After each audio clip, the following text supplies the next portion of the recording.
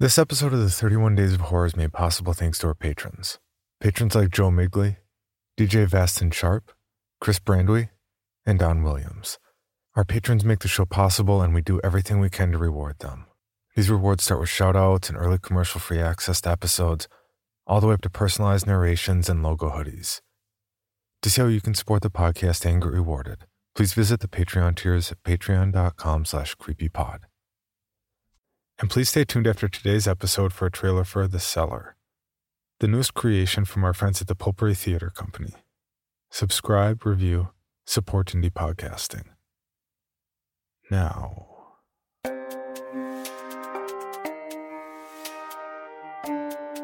This is Creepy, a podcast dedicated to sharing the most famous, chilling, and disturbing creepypastas and urban legends in the world.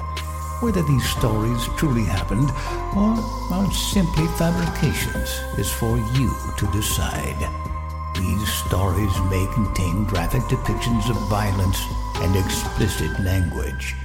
Listener discretion is advised.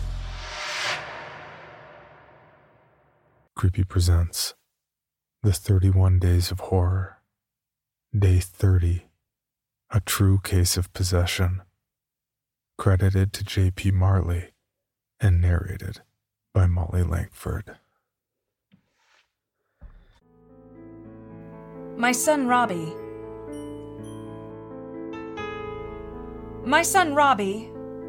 not his real name, asked me the other day why my hair is snow white. He asked me because my hair has been this way since I was 27. I'm 45 now. He's 24 and he's a perfectly happy, fully functioning adult. He doesn't remember that it used to be black, nor that it went from black to white in a day. He also doesn't remember why. And I think that's for the best. So I'm writing out the story. Not for any psychological reasons. A counselor didn't ask me to do this. This is in no way therapeutic for me. Instead, I'm writing this much like someone writes down a dream as soon as they wake up, so that the details aren't forgotten. I want to remember this, and I want you all to know, because I think there is a lesson somewhere.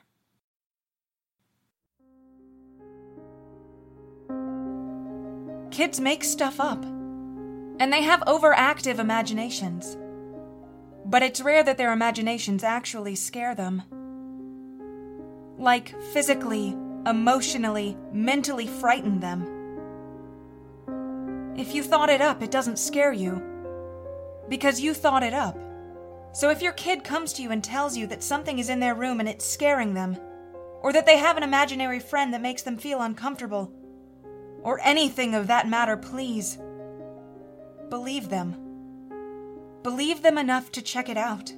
And if it turns out to be nothing, then you have nothing to fear. But don't brush it off immediately. My son was the happiest little boy from day one. He cried about as much as any other newborn child would, but as he grew older and older, his personality came out more and more. He was very resistant. Nothing ever got him down. He made friends easily, and until this particular stage of his life, he had never been bullied. When I got pregnant with his sister, when he was just 2, there wasn't one day that went by where he at all felt nervous or uncomfortable with the idea of not being an only child. Even when she was born, he was so excited that he came into the hospital room squealing with joy. My son somehow was the happiest boy in the world. One day, when he was 6, I came into his bedroom to ask him a question, though I don't remember what it was. He was sitting on the floor cross-legged. His back was rigid, but his head was hanging back as if he were staring at a dot on the ceiling. His eyes were closed as tight as they could be.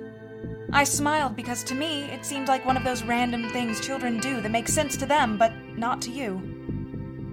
I asked him what he was doing, but he didn't respond. I asked again, and no reply. I spoke his name loudly and he jumped. His body became softer. I remember he ran his hands up and down his ears.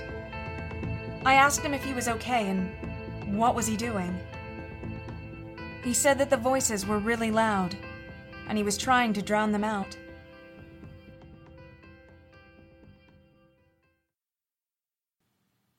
Naturally, this spooked me, so I told my husband later that night. We agreed to keep an eye on him. At the same time, we didn't suspect anything more than just heat exhaustion, as it was the middle of the day in August and his room had no air conditioner.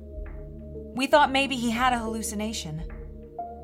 A couple of weeks went by and we noticed subtle changes in him. For instance, he started sleeping less. At first, it was just a half hour here and there. We would put him to bed, and when we crawled into our bed, which was the room underneath his, we could hear him talking to himself through the floor. This wasn't alarming to us, because sometimes he would sing to himself to help himself go to sleep. But as the nights went by, the sound of him talking would go longer and longer to the point where he would do it for 3 hours before falling asleep. Just talking. One night, his sister came into our room and complained that Robbie's constant mumbling was keeping her up. We even asked her what she thought he was saying, and she only ever heard one phrase clearly. "Please, I want to go to sleep. Please, I want to go to sleep."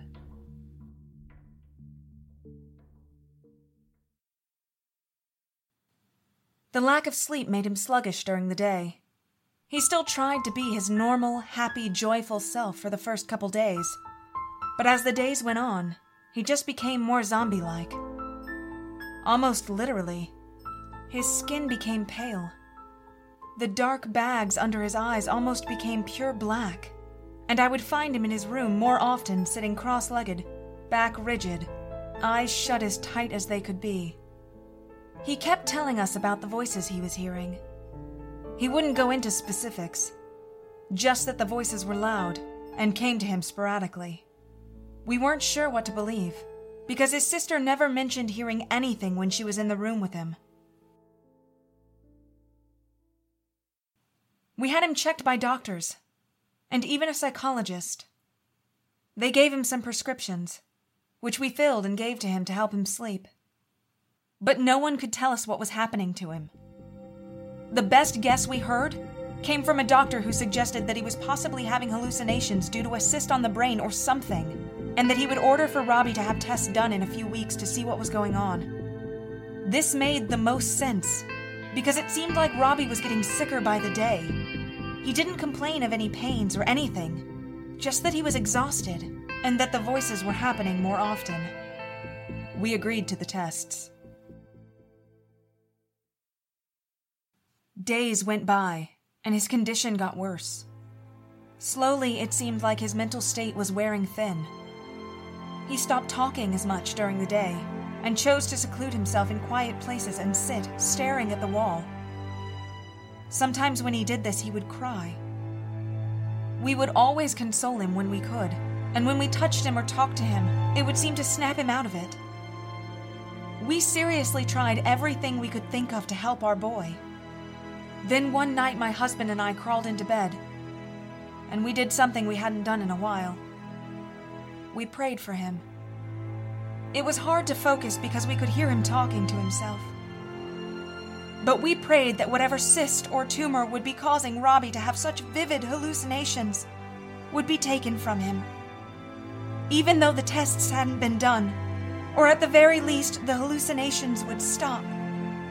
As we finished the prayer, we heard his talking speed up, but in a monotone kind of way. Not like he was panicked. Almost like he was put on fast forward. His voice became almost one long, low moan. I expressed my concern to my husband, when suddenly Robbie stopped. We sat in our room, waiting to see what would happen next. What happened next broke my heart.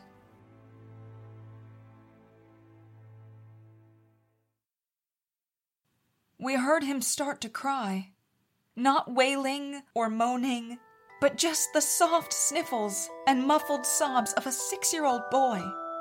We listened for 5 minutes, waiting to see if he would stop, but we couldn't handle it anymore, and we ran upstairs to his room.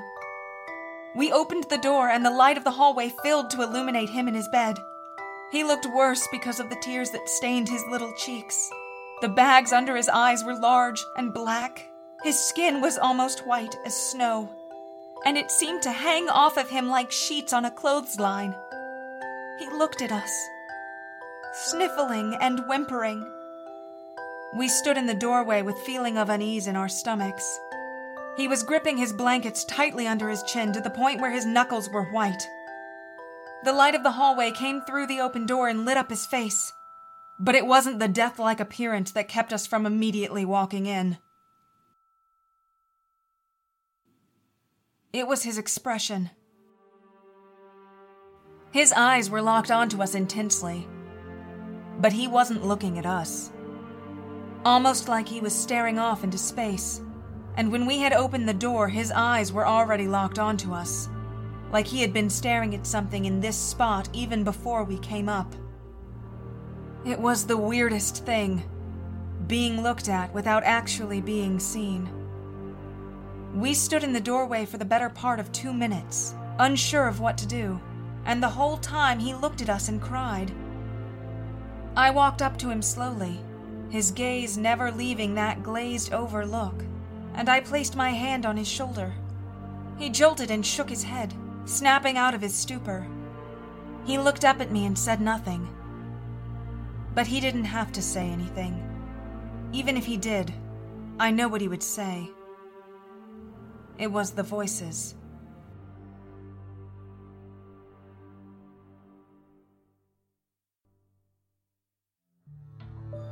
My husband scooped him up in his arms, and we took him downstairs to our room.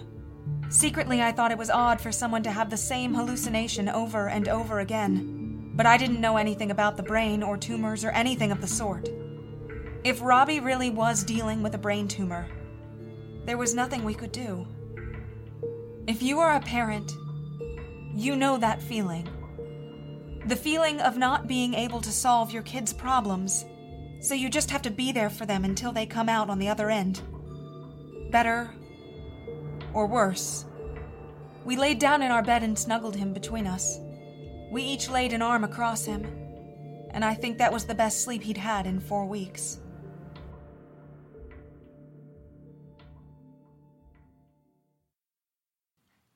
Now, my husband works for the town borough, which means he usually has to be up and out the door very early, typically around 5 a.m. So waking up and not seeing him was common in our house. But that morning it wasn't his absence that startled me. No. It wasn't his absence.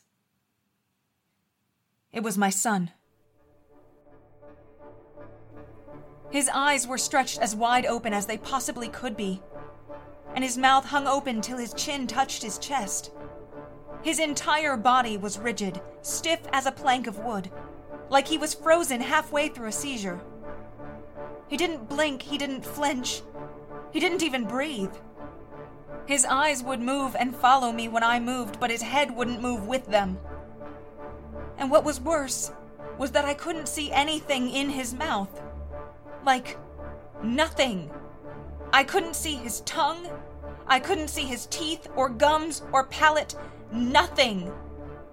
All I saw was black. He stared at me with that slack-jawed, wild-eyed expression for another 30 seconds. I simultaneously wanted to give him a reassuring touch on the shoulder, as well as sprint out the door and run to the neighbors. I was so scared, but I mustered up as much courage as I could and said his name softly. Robbie. What erupted from his throat were screams. Screams that came flooding out of that dark hole of his mouth. Not his scream. Literally, screams. Hundreds, thousands, maybe even millions of screams came from his quivering mouth. Screams of men, screams of women, screams of children. Screams of things that weren't people. I cupped my hand so hard over my ears that they started ringing. I fell off the side of my bed and crawled till my back was against the wall. There I cowered, weeping, covering my ears and trembling. I watched as my son gently sat up, crawled to the side of the bed, hung his legs over the edge, and sat there screaming. I shut my eyes and curled up into a ball, and I lay there in the fetal position for God knows how long, weeping. He screamed for over an hour, continuously, not even taking a breath. He didn't even blink the whole time. When it finally ended, I spent another couple of minutes in that position. Eyes closed and ears cupped. I didn't want to open my eyes. I was so worried that he would be right in front of me if I did.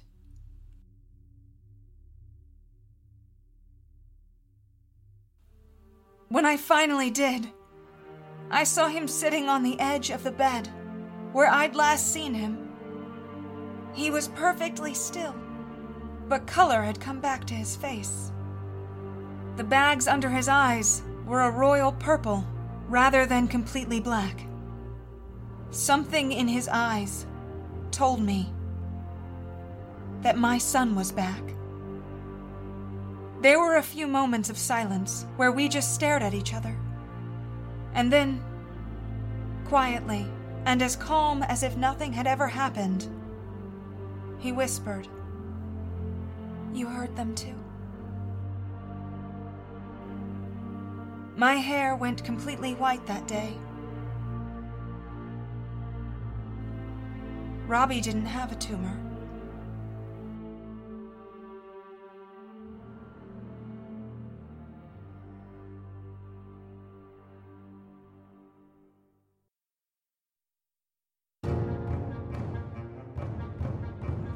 Hello, fiends!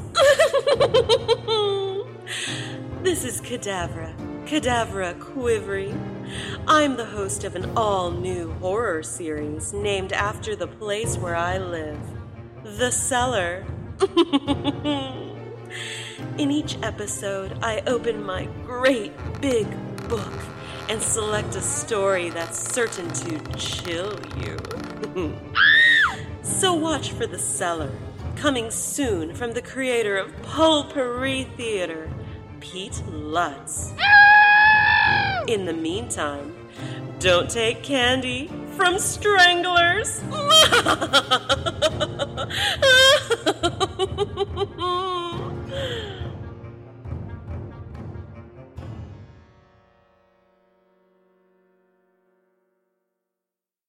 Item number SCP-5186. SCP-7160. SCP-7533. Object Class Euclid. Keter. Safe. Special Containment Procedures. Spreading across the hemisphere and kicking up vast amounts of ash and dust. The only thing I could hear was 7219 laughing. Do you remember your name?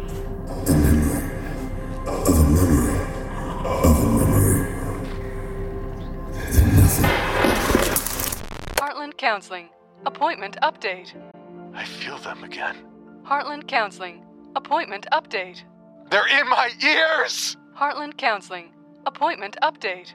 Nobody understands! SCP Archives is a weekly fiction podcast. Each episode, we dive into the strange, the unknown, and the... Find us on Apple Podcasts, Spotify, or at scparchives.com.